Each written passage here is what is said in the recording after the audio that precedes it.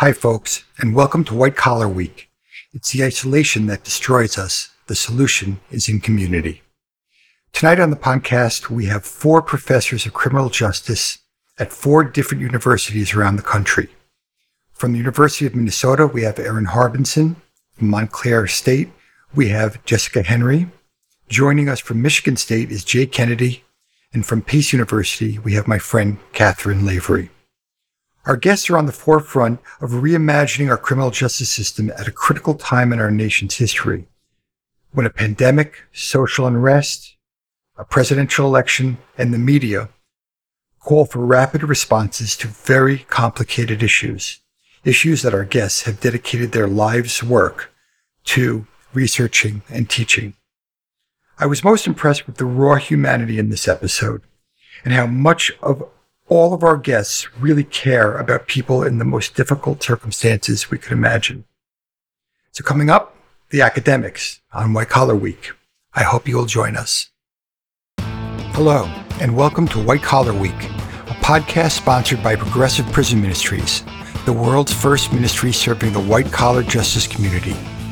I'm Jeff Grant, co-founder and your host. I served almost 14 months in a federal prison for a white-collar crime I committed when I was a lawyer, so I know that it's the isolation that kills us, and the solution is in community. So let's get started. Hi, folks, and welcome to White Collar Week. Tonight we have a special show. We have the academics. We have on 4 professors from 4 different universities, all who specialize in criminal justice and justice studies. We have from the University of Minnesota, we have Erin Harbinson. From Montclair State University, we have Jessica Henry. From Michigan State, we have Jay Kennedy. And from Pace University, we have Kathy Lavery. Hi, all, and welcome to White Collar Week. Hi. Thanks for having me. Yeah, we're very, very happy to have this. It's a series of shows, as you know, where we're trying to bring all facets of criminal justice and to our white-collar community. It's a hard thing to figure out, especially when you're going through criminal justice issues and have all the trauma of perhaps being arrested or your family member or close friend who's been arrested. So we're just trying to bring all the different facets to everybody. So I'm really happy you're here tonight. So what we're going to do first is we're going to go around and give each of you the opportunity to introduce yourself for about 5 minutes or so, give some background, and then we'll go through some questions and hopefully get into some conversation. So Jessica, would you do us the honors of going first and take it away? Sure. Hi. So I'm Jessica Henry, and I teach in the Department of Justice Studies at Montclair State University, and I've been there for about 15 years. But before I joined the academy, I was a public defender in New York City. I worked as a trial attorney at the Bronx Defenders in the Bronx, and I also was an appellate attorney at the Office of the Appellate Defender. So I have a really broad lens that I bring to my classroom and to my research and my writing. And I just published a book, which I'm very excited about. I actually have it right here. All right. It's Smoke But No Fire, Convicting the Innocent of Crimes That Never Happened. Literally, people are convicted of crimes that never even occurred in the first place. People don't actually realize that. And my areas of research are primarily wrongful convictions, but I also write a lot about long sentences, severe sentences. So life without parole and the death penalty are 2 areas of research and study that I also engage in. And I'm delighted to be here, and I'm excited to be part of this conversation. Thanks, Jessica. Kathy, my dear friend who I spent the day in New Rochelle with when it was shut down due to COVID. Yes, our new claim to fame. Thanks, Jeff, for having me back. And, I always love coming on and talking to you. So my name's Catherine Lavery, and I am actually the incoming chairperson at the Criminal Justice Department for Pace University. I had originally been at Iona College for the past 15 years and had served as chair and graduate coordinator. My area of research has really kind of gone the gamut. When people ask me, how did you get started? I always admit it's Silence of the Lambs that did it, except I didn't realize there was no career in it for me to do it. So went in and started to work more in the correction system and also with victimology. So my area has ranged from sexual assault on college campuses and in recently on community-based corrections and also the use of task forces with law enforcement. And now I have drifted more into looking at officer wellness. I'm actually part of a book that will be coming out next year on law enforcement suicide, and we'll be focusing, my colleague and I, on compassion fatigue and the impact of compassion fatigue with officers. And I also have a book coming out in 2022 that I'm working with a colleague of mine who is at Iona College, Dr. Jeannie Zaino, on the impact of socio-political risk in public, private, and nonprofit agencies. So a little bit of everything.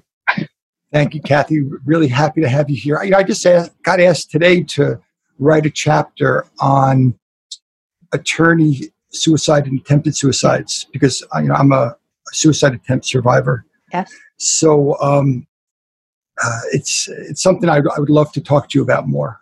Oh, we definitely will. Yeah, for sure. The study results were very interesting that we found. So yeah, that's great. Erin, so nice to have you, and thank you for all the input you've given us in the ministry. Thank you. Sure. Yeah, no, thanks for having me. This is my first podcast, so thank you for inviting me to my first podcast experience. So my research background is mostly corrections. When I first started, I was really interested in applied corrections and thinking about how research can inform policy and practice with probation and parole practices, and really bridging that gap between academic research and research that happens in the real world with agencies and on the ground, and also with policymakers, and providing a link between the findings and the approaches and lessons learned to really help agencies develop improved practices that support reducing recidivism in communities, that also help support individuals who are part of the justice system and succeeding and getting what they need to either re-enter the community or get off supervision and resume kind of their lives. So I've always really been interested in the corrections, the intersection between policy and practice. Currently I'm a research scholar at the University of Minnesota at the Robina Institute of Criminal Law and Criminal Justice, and a lot of the research projects there, all of the research projects there are really about taking research and applying it to policy and practice and doing basically the same thing, working with agencies and policymakers to use data to improve what they do to help people and communities. But I also, within that, kind of have my own kind of passion in research, which really kind of is bridging from that area as well, to understand how the evidence base and the corrections policies that we have apply to people convicted of white-collar crimes, to ensure that the different ways we structure corrections, whether it's how supervision is structured, how programs are structured, and the policies surrounding that also support individuals who are convicted of white-collar crimes as well. There's a lot of evidence around what works, but there hasn't been as much focus in the past about how it might apply to other people, maybe under other circumstances. And so my other area is really trying to understand that link and fill in that gap. Yeah. Just so you all know, Erin's provided us a lot of research on white-collar crime recidivism, and what we're trying to do is to apply it to trauma-informed counseling, and how to not just preventative, but also early stage people who are going through prosecutions, and how we can direct them from the very beginning into a methodology where they can improve their lives and they can take the long view, so that after they come out the other side, what they can have is better, happier, more productive lives, and certainly lives that are no longer informed by any kind of criminality. So Erin's been very, very helpful. Thank you, Erin. Yeah, I'm glad it's helpful. Thank you. Yeah, thank you. Jay, it's so good to have you on tonight. Jay had invited me out to speak at Michigan State at a white collar crime conference, and I was very, very psyched, Jay. And we had people flying in from all over the country to attend the conference, but of course, COVID had other ideas. Yeah, it's amazing how COVID has changed all of our lives. But on the schedule tentatively for next year, and thanks for having me here today. Brief background: I'm an assistant professor in the School of Criminal Justice at Michigan State University. Been here for about 6 years now. I've got a joint appointment to the Center for Anti-Counterfeiting and Product Protection, and my research centers on crimes committed against business in general, but I take a heavy focus on employee theft, particularly in small and medium enterprises, insider threats, and then product counterfeiting issues. And so looking at the work, that you've done, Jeff, it overlaps with some of the research I've done with white-collar offenders, formerly incarcerated individuals. And so looking at what are their reintegration efforts like, what challenges do they face, what barriers personally and professionally do they have to rebuilding their lives, and then trying to figure out, those people who are really successful in doing it, what makes them successful, and how can we recreate the situations that lead to greater successes for all offenders who are coming up, in particular white-collar offenders, because they have a unique set of issues and challenges. All the normal skill sets that would benefit a person who had been incarcerated and is coming out. So education, social networks, all those things. The felon status for a white-collar offender negates the benefit of those in many ways. And so it can be a challenge figuring out how we can best assist those individuals. And so that's where some of my research is going. So that's why I'm glad to be talking to you. Thanks, Jay. So what we talked about before we got on the air was what the opening question would be. And I think that the compelling question that everybody I know at least asks is, why in the world would you get into criminal justice? You're all reasonable people, and yet you choose to dedicate your life to something that's difficult. It's difficult. So why don't we just go in the same order, and we can each kind of talk about what our motivations were to get into this work, and kind of bring your personal story into it, so that we can go from where you were and then to why we're all on this podcast right now. All right, Jessica. So when I was a freshman in college, I wound up in a class I don't think I was supposed to be in, because it was all upperclassmen and me. But I wound up reading this article about vagrancy laws, and it was really about how laws sort of were used to police the poor and people of color.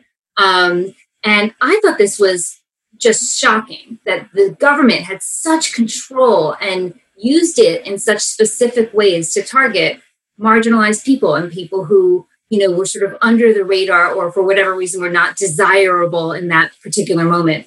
And that kind of inspired me to think about a career in criminal justice. So right from the very beginning, and then in the summer, at a summer job, I got a job at a courthouse near me, and I worked at a bar across the street from the courthouse where all the criminal defense lawyers came in. So by the time I think I was a sophomore in college, I knew not only did I want to do something in criminal justice, but I was going to be a criminal defense lawyer. So I actually went to law school to be a public defender. And that's, in fact, what I did. So I can't think of a greater, you say people ask you all the time, like, why would you ever do this? I can't imagine a more enjoyable, more rewarding thing to do than to engage in the study of criminal justice and to be an advocate, as I was for many years. We have a structure where the government has so many resources and so much power. And as a public defender, I was the only person in the room who was standing between this tremendous weight of the state and my individual client. And it was a real responsibility that I took very seriously. And it mattered, right? It really matters, because we have a criminal justice or a criminal legal system that really disadvantages people who are already often so marginalized. And so I think it's a really compelling thing to be able to get involved with.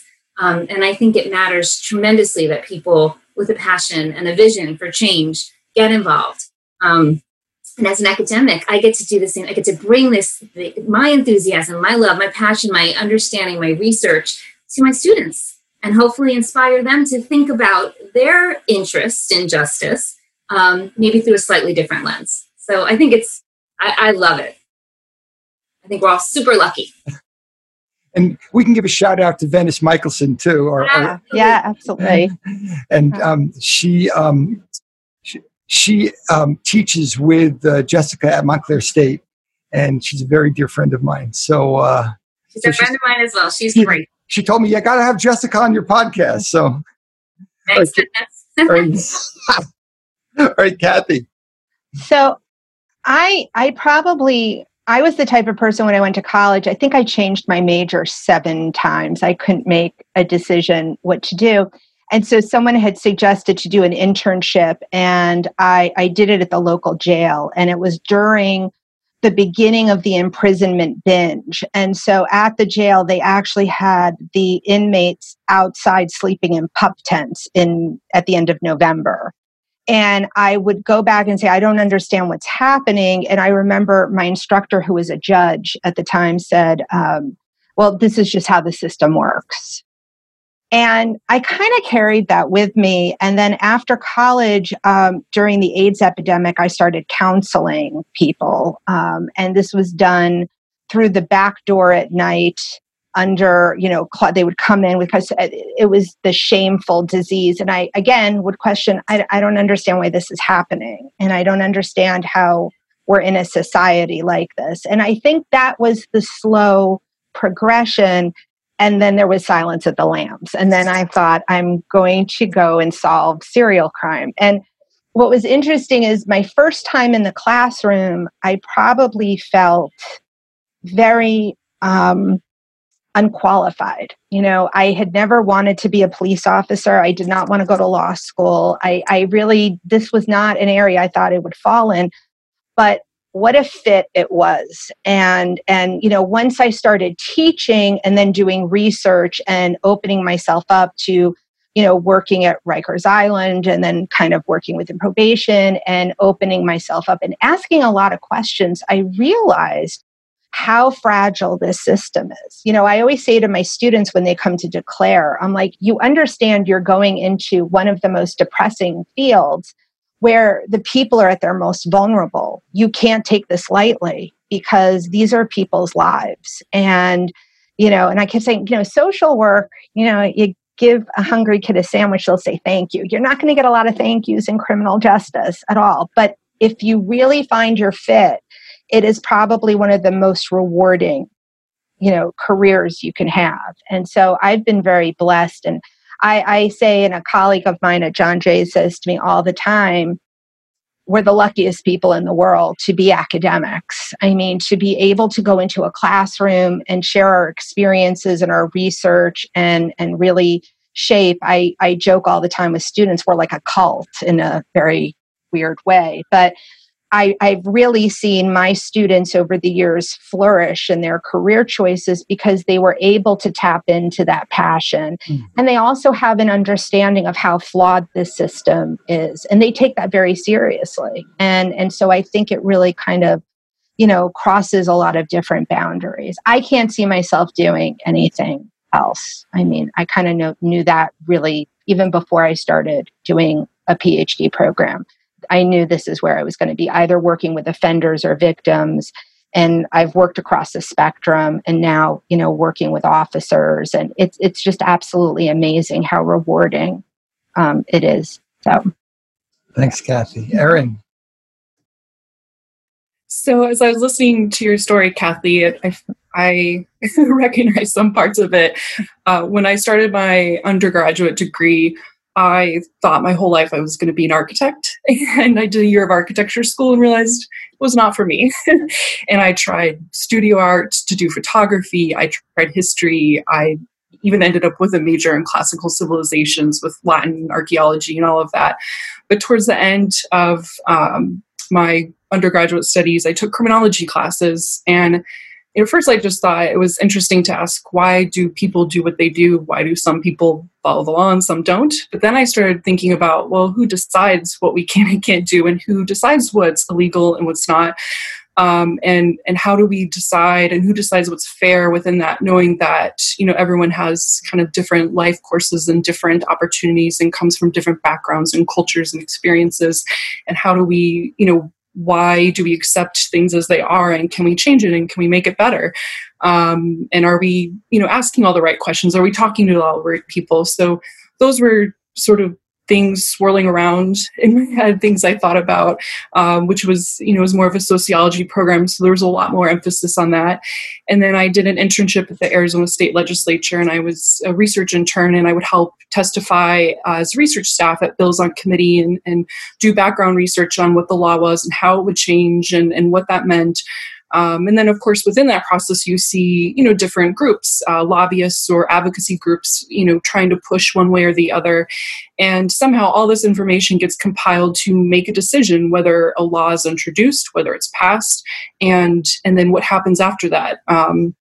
And so one of the things that I thought about was just this need to really bring research and evidence and an objective viewpoint, because we're talking about a criminal justice system where a lot of people who are impacted it in the most significant way aren't the people who have advocacy groups to support them and aren't there organized to talk about how it impacts them and their communities and their families. And so I knew that I wanted to do something in that, and I knew that corrections was also interesting because of just the scope of it and just the changes that were happening and some of the community-based opportunities maybe that were available.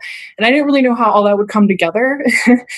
But I decided to start with my master's and then started the PhD program, and just found an opportunity. Was really fortunate that I worked for someone whose mission really was to take research and bring it to the field, and whether that was teaching staff to use practices of policies that were based in evidence that showed reductions in recidivism, or whether it was translating really complex and nuanced research into a way that a state legislature could do something with it to support those people. And so I just feel very fortunate. I found someone who also was interested in that and got to work with them and work in that area and continue to do so today. And I think one of my favorite parts about this type of work is sometimes, you do get bogged down in some of the really, really sad and upsetting stories and just some of the negative consequences, unintended consequences that people and communities face. But then, I've worked on a lot of projects working with different states, and I've been to prisons in multiple states, probation departments in multiple states, talked to parole boards across the country. And there are so many people who are really dedicated to making a difference and to using their positions to learn more, to help people, to make the system fairer. And it's really hard and it's really challenging. And sometimes we all have kind of different maybe visions of what that looks like. But I think one of the best parts is that it's actually maybe sometimes more optimistic than you would think, because of all the people out there like us who really care and are trying to do the best they can to make a difference and to change lives and change systems. So that's kind of my journey into this field. Thanks, Erin. Jay. Yeah. So I've had a really roundabout way back to criminal justice. Started out as an undergraduate in criminal justice, criminology, really interested in juvenile delinquency. Thought at one point that I wanted to be a lawyer. And so I took the LSATs, spent the summer, one of my summers in college, visiting with a few lawyers that I had met through one of the country clubs where I worked, and decided that lawyering was not for me. It was not what I wanted to do. And then I went to work in industry. And so I kind of forgot about the academic route. Whoops, Jay, you muted. Yep, sorry. Right. Went to work in industry for about 8.5 years. And then decided, you know what? Industry doesn't like me anymore. My position got eliminated. I went back to school to finish my master's in criminal justice, and the faculty at the university said, you really need to go on and get a PhD.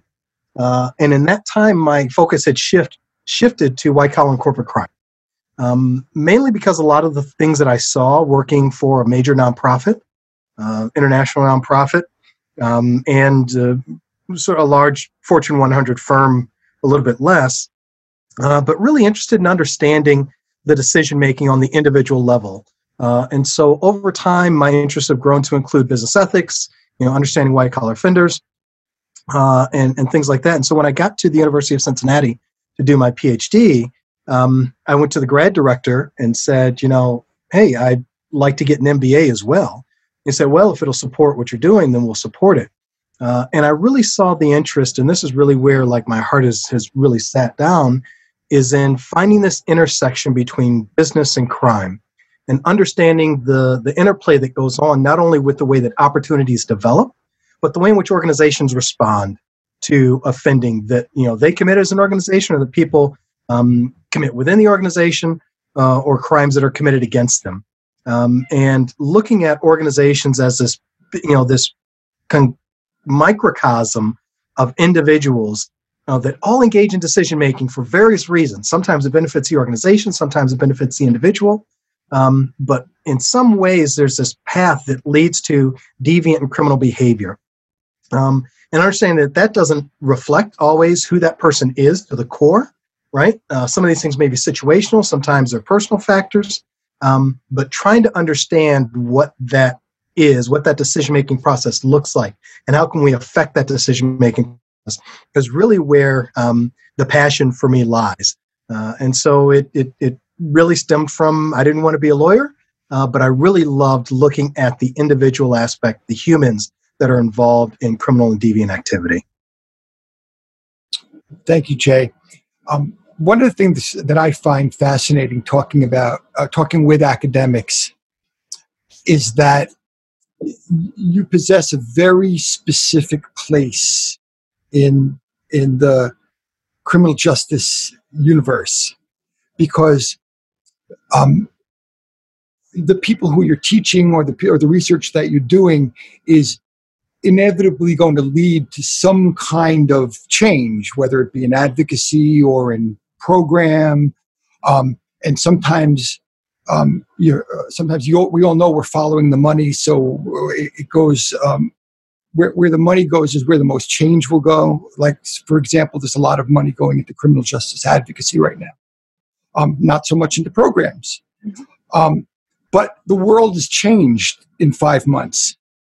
And everything that we thought we were going to do, or that was going to be funded, or that was going to be interesting, probably has shifted. So the question I'm asking is, what are you at the center of in what you do, and how is it going to affect people, not just students, or maybe students if they're going to choose paths as in programs or in advocacy or as correction officers or wherever they're going to go. But your specific location, who do you influence the most? What are you hoping to accomplish there? And how has that changed in the last 5 months? Has it all gone to hell? I mean, what's going on? Jessica. Or you are on mute. Okay. Hi. So it's a great question. I wrote this book about no crime, wrongful convictions. So what I focused on is people who are charged with, investigated for, charged with, prosecuted for, and convicted of, and often incarcerated for crimes that never happened. And it's a subset, if you will, of wrongful convictions, which is kind of a hot topic today, right? And I think it sort of unifies people across all political spectrums. Everyone seems to be able to get on board with the idea we should not be arresting, prosecuting, convicting, and incarcerating innocent people. But what I love about the subject is it also gives us a lens to talk about the criminal justice system generally, because the reforms that would actually make a difference for wrongful convictions would change the system to better everyone. And so I think that's very powerful. And so when I talk about wrongful convictions and I tell stories, horrible stories of people who were sentenced to death row, who were sentenced to death for killing their own child, when in fact it was an accident or the child died of an illness, people are riveted. They can't believe we have a system that allows that to happen. And in the wake of George Floyd and in the wake of the protests, so many people have focused their attention, and rightfully so, on how can we address police brutality? What changes do we need to see within the realm of policing?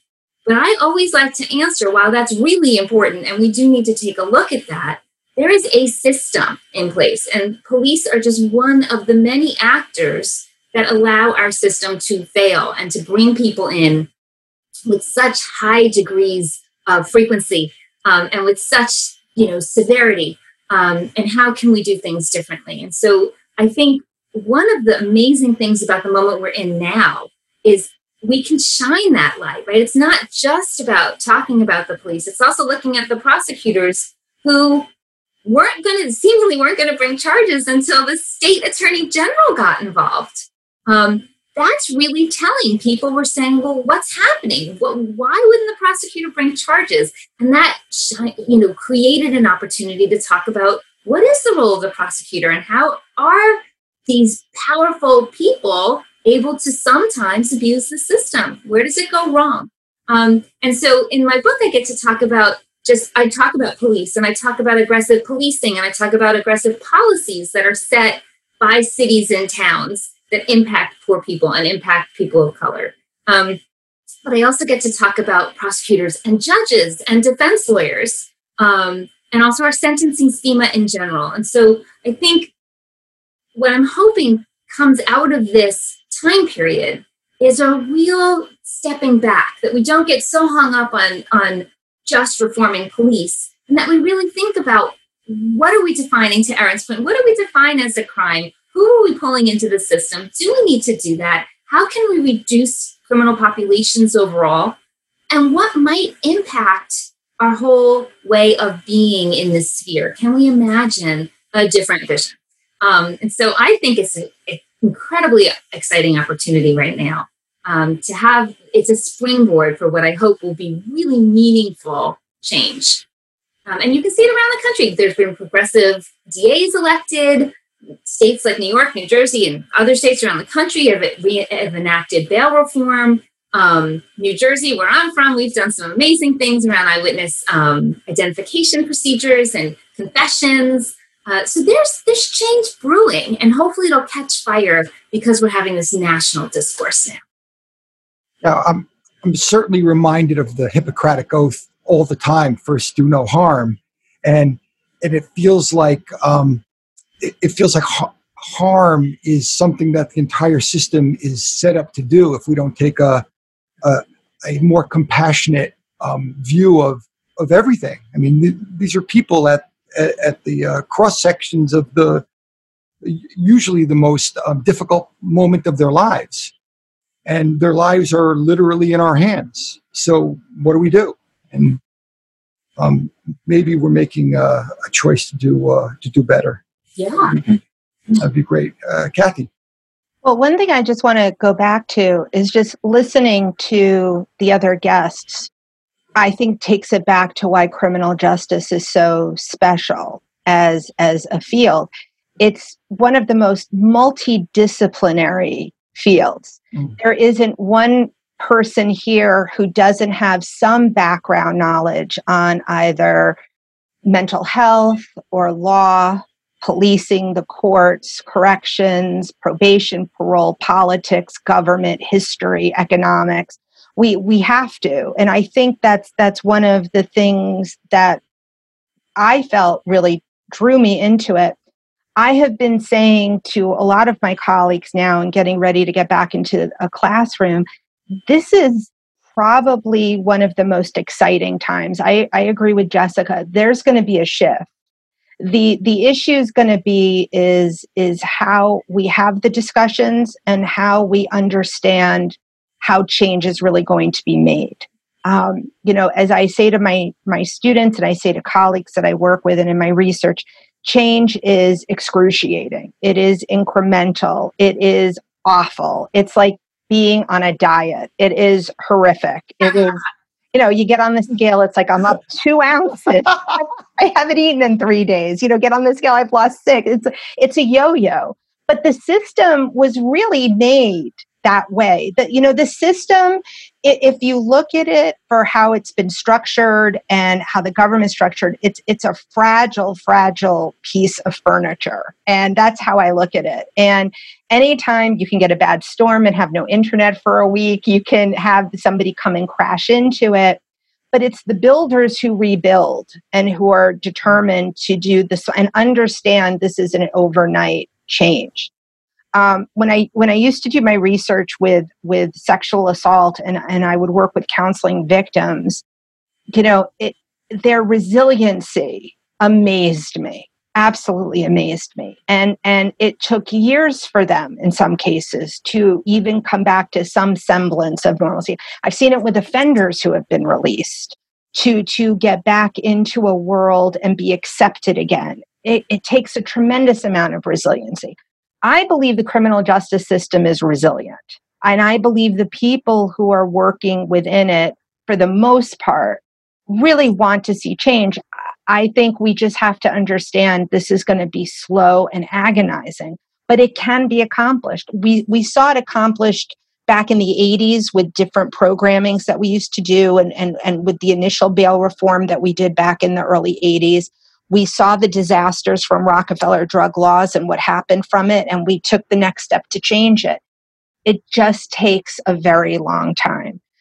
I was reminded the other day, I was listening to somebody be interviewed about one of the protests, and I remember I took the students down to Baltimore 2 days before the riots started.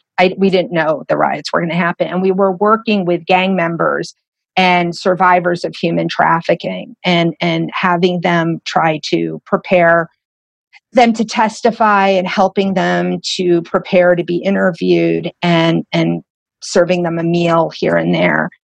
And I remember we came back to our house where we were staying, and we had a girl on the team who was a business major, had never taken a criminal justice class. And she said, she's like, I can't believe what this week has been like.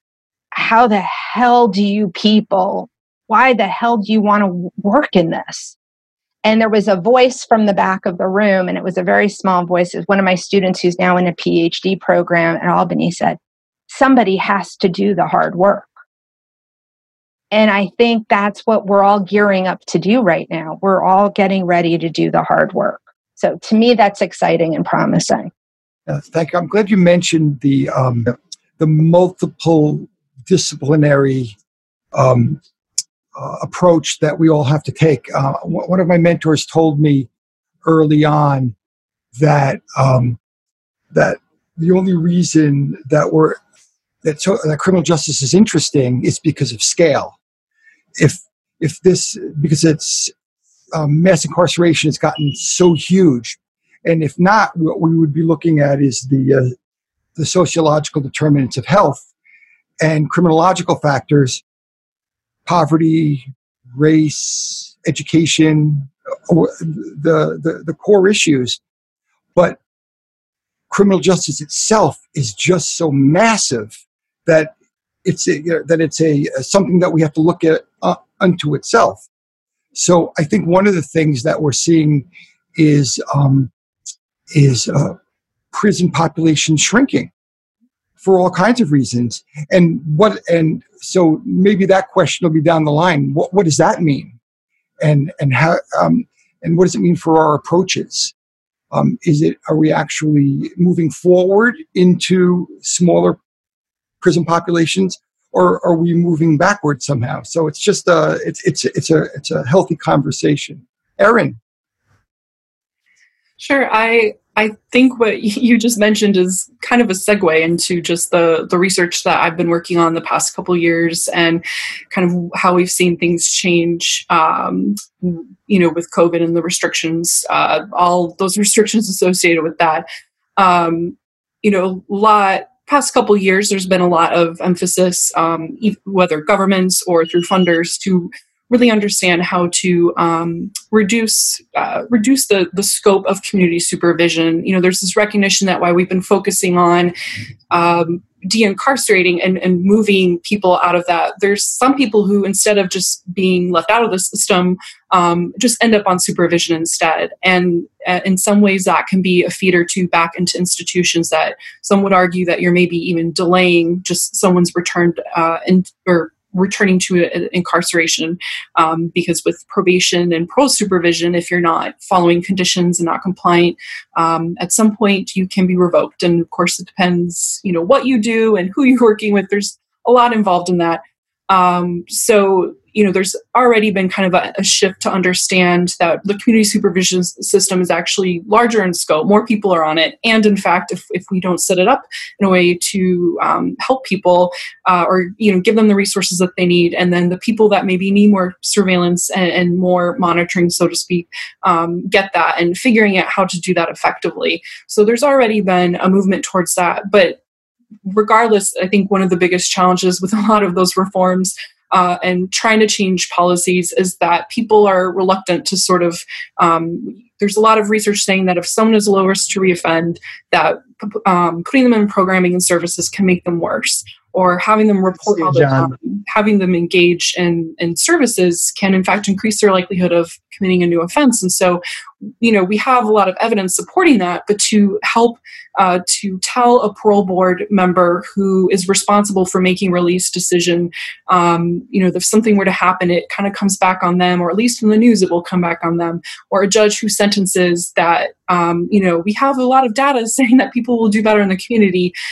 There's still a lot of emphasis on things like the severity of the offense and considering violent offenses and those concerns. And so it's always been really challenging to sort of shift the policies and practices in a way that people are willing to be more hands-off for certain people, and maybe reduce requirements or reduce the amount of services and programs and that people get, and keeping them, maybe not keeping them on supervision for a long time. Once they complete their programming, maybe they can be done and resume their lives. So that's always been a challenge. But with COVID, there's then instead now been this realization that we can't even really meet with people in person at all. And we have to do it remotely now, or from 6 feet away from the front of their house. We can't really search their homes anymore. We can't do drug testing anymore. So typically everyone gets conditioned to drug test once or twice a month on supervision, regardless of whether or not they've had any substance use issues in the past or have ever used substances. So we've already seen, and this has already been kind of a concern and an issue that we've been trying to address. But then with COVID, there's been a lot of restrictions and surveillance and monitoring and those types of things lifted. And if they are used, they're trying to be reserved for people who really need more of that support or closer monitoring. So in a way, it's been, I guess, helpful in a sense of, I don't want to say helpful, but I can't think of a better word, but there have been some, ways to sort of shrink sort of the impact that the system has on people's lives, and to actually move in a direction that a lot of the research would support.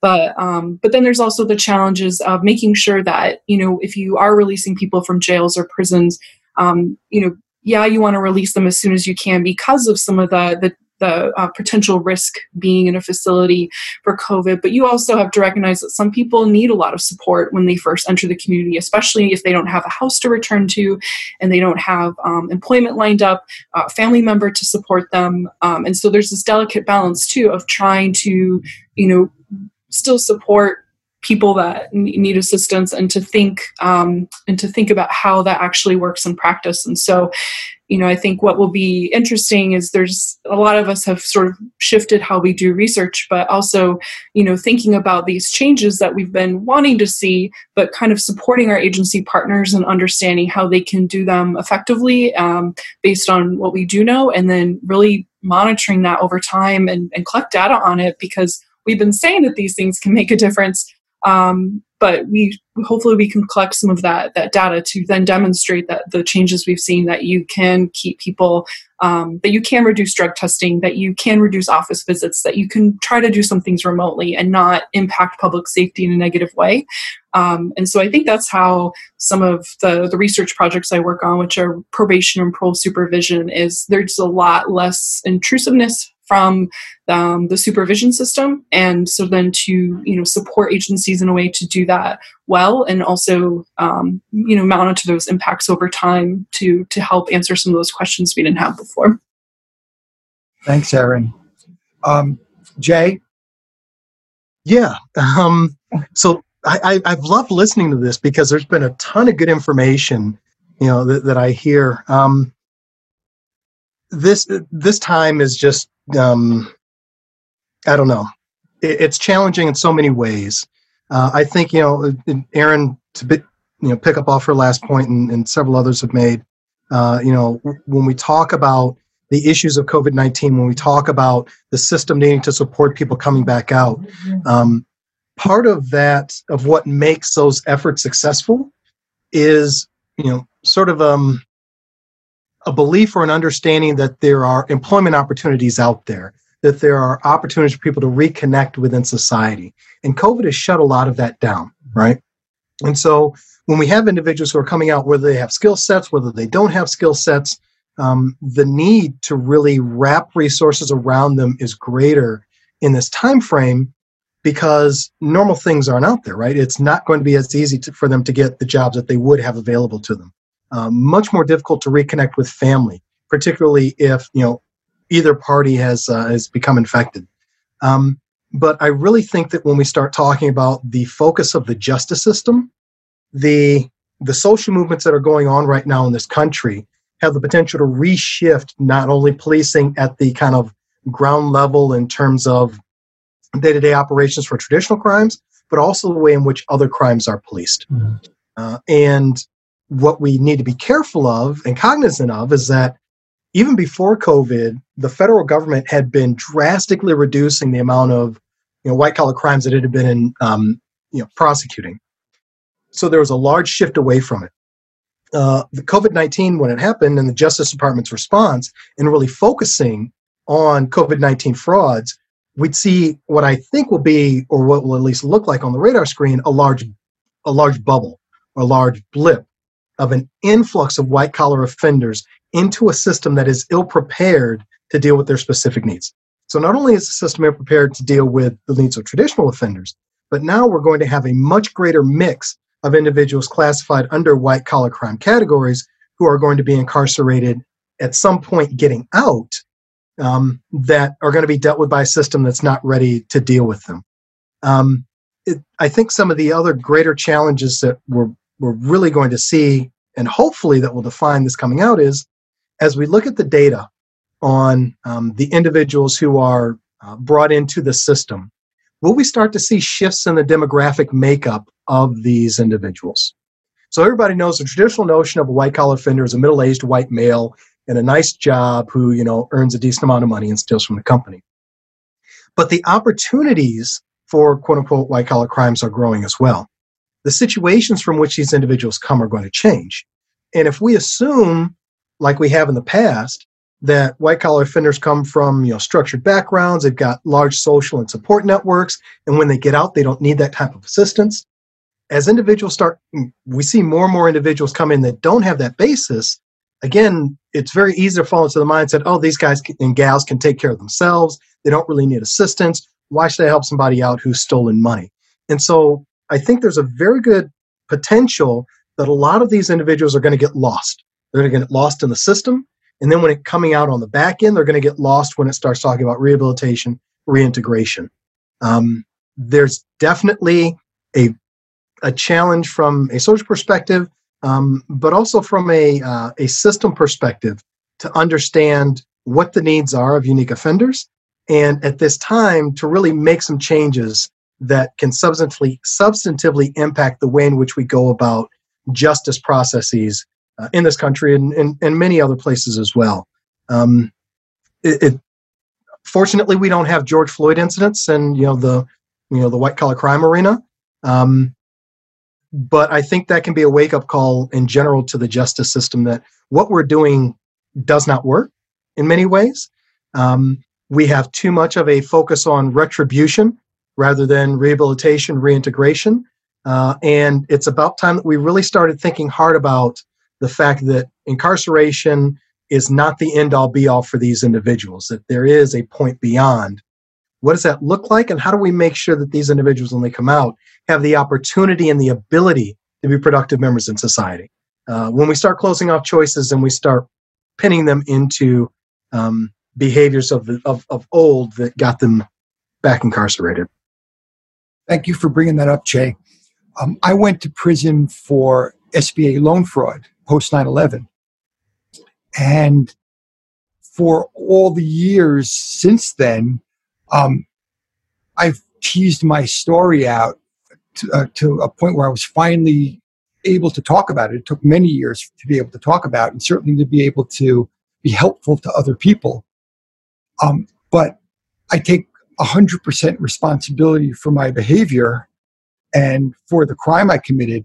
But there was no way for the last 18 years to talk about the context of being post a catastrophic event or in the midst of a catastrophic event where the government is making such huge sums of money available, and that the opportunity is there, and some people will commit fraud, some knowingly, some not knowingly, some will wander into it. There's all kinds of different aspects of this that we can discuss that parallels all different parts of the criminal justice system. But now, since I wrote an article, the title of the article was "I Went to Prison for SBA Loan Fraud." I'm one of the few people out there with actual experience in what it was like to go through the justice system for something in particular that is now such a large topic in the public domain, because there'll be tens of thousands potentially of prosecutions for SBA loan fraud. So it's not the fact that I'm being sought out. It just seems like the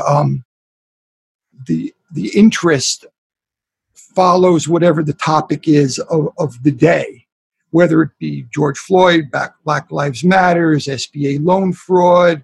And so the question I'm asking is, we all know this is a highly, highly nuanced area. You can't solve complicated problems with simple solutions.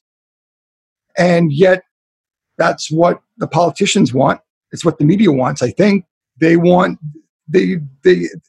simple answers.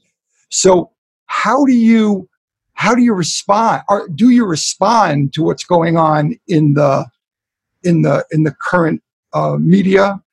And how do you hold your ground as to what you know in your bones and what your experience knows is true, even if that's not particularly what people want to talk about right now? Jessica.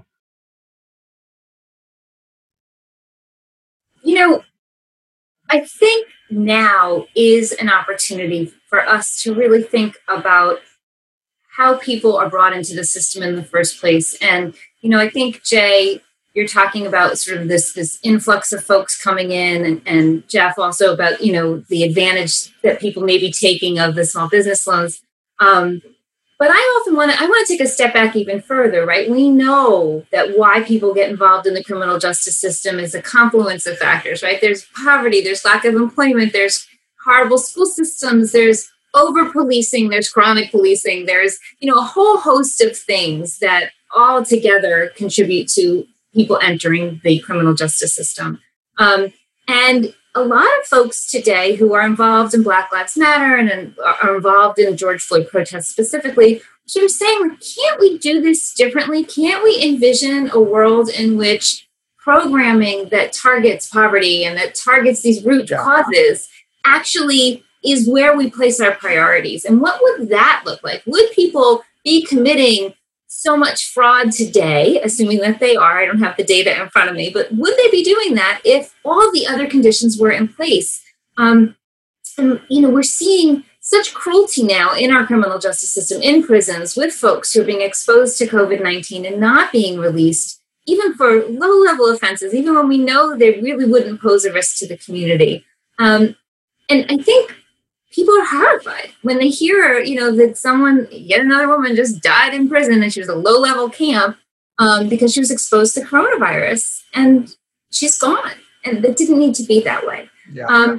And so I guess maybe I'm sounding too idealistic and not particularly, specific, although I do have specific policy reforms that I could put on the table that I do think would make a tremendous difference in the functioning of our criminal legal system overall. I would like to invite, as part of this conversation, these meta discourses where we really think about what's going on in our society where we've said it's okay for people to live in such poverty and under such traumatic conditions on a day-to-day basis, so that, in communities where violence is rife and people are not supported. What would it look like if we actually invested in communities today? And so I think that's part of what's being prompted by today's movement. And that's also exciting, and it's different. It's not saying that we have to continue doing exactly what we're doing. It's saying, like, hey, can we reimagine something different? It's, I think, incredibly exciting. And maybe not so incremental. Like what Catherine was saying earlier, change is slow. That is true, but reimagining could really prompt different, like if we reimagine drug laws and across the board legalize marijuana, that would really remove a lot of people from the system. If we reimagined probation and parole and who needed to be supervised and what technical violations could land somebody back in prison, we'd be reducing prison populations dramatically. That could be across the board. That doesn't have to be so incremental. Whereas other things, I agree with you, would take much more time to get through a change process. And so that would be my suggestion, my quick policy suggestion. I do think that's not really quick, but that would be a reorientation. Why don't we reorient the way that we think about how we do criminal justice? Yeah, I'm glad that we all put our heads together, because the unintended consequences of some of these policy decisions, even over the past few years, where we thought we were being progressive, really could wind up having a consequences that we didn't expect. And for example, how we prosecute children or people under 18, and what happens when as we change the ages of and what does that do in terms of disincentivizing people to commit crimes, or perhaps incentivizing them to commit crimes? It's difficult and complicated. Kathy. Well, I think in retrospect, I just see so many issues as Jay and Jessica were talking. My mind gets flooded. I mean, COVID has exposed so many problematic issues within the system. The rate of domestic violence and sexual violence in the home, and the lack of care that we can give them because we can't go into the homes.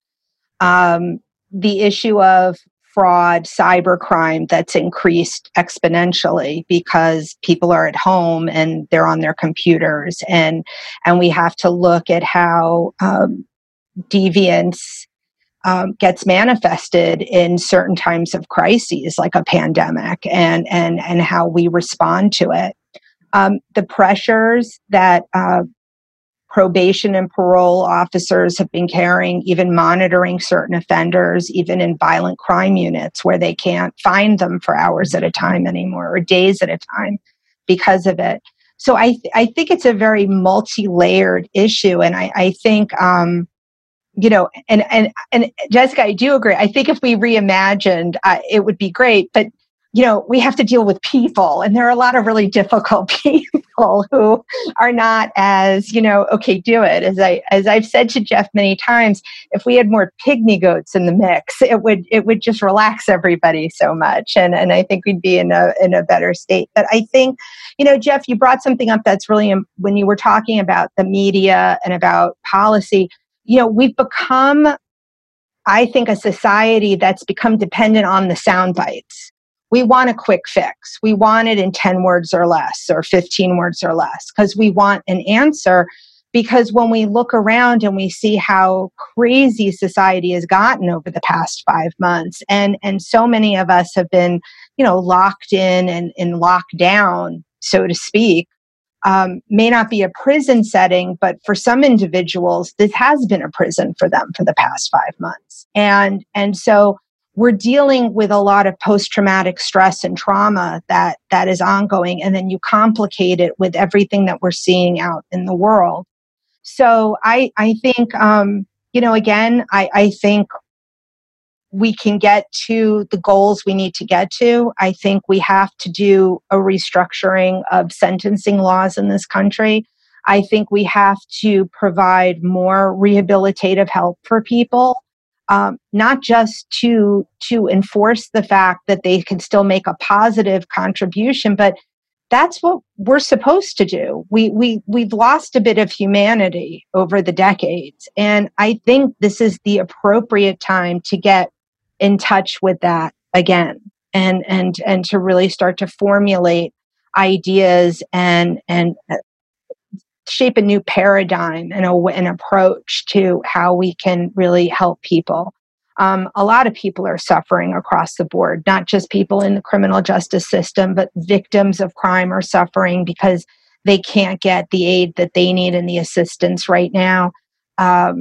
Survivors of crime and family members who have lost people. I mean, they can't attend funerals and they can't be at hospital beds. And so we're really looking at a huge amount of trauma that we are experiencing as a society. And my only hope is that the powers that be recognize this. And I don't know if it's the powers that be in government or in the criminal justice system, but that they can tap into that humanity and we can now take the steps forward to heal, as we're still in the throes of COVID. Yeah, I like to think that I'm toughened up because of my background and doing all the work I do in criminal justice. But I haven't had power for the last week. We just got our power back as well. Yeah, right. It's been terrible. Right. So I went to research generators because I want to get a portable generator. And so I went on Google and I typed in generator, and the first thing that came up was generator fraud. And I said, is that a thing? Really? Is that a thing? And of course, that's our society. People are gouging people for generators. And enough so that it was the first, the first answer on Google. So, I hope I ordered from a reputable place, but who knows? So that's our world. So, now you're dipping into my area then, on the product management side. Are you selling generators, Jay? Yeah, I mean, I know a guy. And I'm sorry, I just want to jump in because, Catherine's discussion of humanity, right, that last part I think is really important. And, Jeff, your story juxtaposes quite well because you think about in these crises, there are many individuals who take advantage of our humanity and who take advantage of pain and suffering to really, hurt people, right? And, you think, it's just, a generator or it's just some product and you lose some money. But particularly now, it's not like people have a bunch of disposable income. And how do we really balance the harm that individuals do against an approach to sentencing that is not so punitive that people never get a second chance, right? So it's like it takes a lack of humanity to engage in some of these crimes, but it takes what I would say an abundance or an overabundance of humanity to consider the fact that these are people who have a right to try and rebuild their lives, and we should give it to them, right? But that's a difficult conversation to have. Yeah. Erin. Yeah, I'm trying to think. I have lots of different kind of thoughts, just thinking about the different things everyone is saying. And I think one of the challenges with changing the system, I love this idea of reimagining the criminal justice system and going from not even just sentencing, but just even communities and how even what happens in a community or, can impact even that trajectory before you even decide to do something. And I think just some of the challenges, which you mentioned, Jeff, too, is that, we tend to do a lot of policy making that's reactive. So some, big event or some tragedy happens and we react to it, but we don't, and we want an answer fast. And the public is demanding a law to be passed immediately. And it's really hard to project what those unintended consequences are, or to even think about whether or not the law that you pass is not just symbolic, but that it actually made a difference in the way that you intended. And that, and just from doing implementation work with states myself, is you can pass a law, but getting those things in action in the way that the legislation intended, and to give people the resources they need to carry out all of that is really hard. And so I think in general, when we talk about different reforms and different changes, we react to certain events, or we pick different pieces where we think we can make a difference, or do it in a more piecemeal fashion. But, a lot of, doing reform in corrections or changing corrections policies, if you interact with community members and you talk about the use of risk assessment, there's a lot of questions and concerns about it that aren't necessarily the result of risk assessment, but the result of all these decisions that happen along the way. And so by the time you get to the probation officer's role, how much can they do to sort of counteract all these other decisions that impact along the way, and whether it's disparities that you see along the way or different responses to people and what route they go. So I think, it's a system, and it's really hard to change the system, but I think starting from the beginning, and also just thinking through, do people need to be incarcerated for things? Do people need to go on community supervision even? Are there other things we could do that would, maybe meet our goals of what we think should happen when someone commits a crime? Maybe community service is an option, and that's it. Or maybe there's some other things we haven't thought about. Prison and probation and don't have to be the only answers. And so I think that, it's just really interesting to think now about how with community corrections, how we're thinking about reducing the sort of impact that probation officers and agencies have to just minimize that physical contact, which has the benefit of kind of reducing the sort of monitoring and surveillance and all of that. But maybe we could also think about just reducing the impact of the system in general, and just even putting people through that whole process, and rather than just kind of fixing things as they pop up, or kind of fixing, one part of the system, knowing that other parts are still functioning and might try to reach some sort of equilibrium along the way, or keep things going the way it's used to going. So those are, I think it's been really interesting to hear everyone's perspective, because I think we're all kind of talking about similar things, and just how can we think differently about how we respond to people. And then, and Jay, I think your example is really great, because a lot of corrections policies and practices and, the programs that we use are geared off of just sort of what has been seen as a typical group of people. And we don't really know how some of that applies to people who've been convicted of white collar crimes or cyber crimes. And, a lot of people need support when they reenter the community. They may have had family support before, and they may have had a job before, but after conviction, it's likely to change for a lot of people. And I don't think, that's something that everyone thinks about or is at the forefront of their mind, but should be. So, I'll stop there, but it's just a lot of really interesting ideas. Thanks. Jessica, my reaction to reimagining was about 2 years ago. I was on a panel with some criminal justice experts in Adelaide, Australia, and they think we're crazy. And mostly, I think the reason is because they started as a penal colony.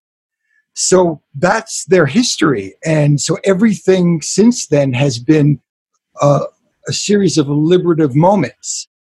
And so now they wouldn't even think of locking up people the way that we lock up people. We're one of the only countries who use life without parole the way that we do. It's truly, we are an aberration internationally. What would happen if we, no matter what the crime, just putting it out there, at 25 years, you actually can have a moment where you have the possibility for release, for showing that you have reformed and rehabilitated, that you're no longer that person. What would that look like? Well, I'll tell you, it would save us a heck of a lot of money, and it would reduce our geriatric wards in prisons. We could do that. the world would probably not stop turning. I think we could probably make that happen, at least for certain offenders. And Aaron, I know you were talking about how good we are at predicting future dangerousness and or sort of all the metrics that we have and how they're not so great. That's true. But what would happen if we try? I don't know. I think we can do this differently because what we're doing doesn't work and it harms so many people across the board. And that's not even including, some folks estimate that 4% of all people who are convicted are innocent.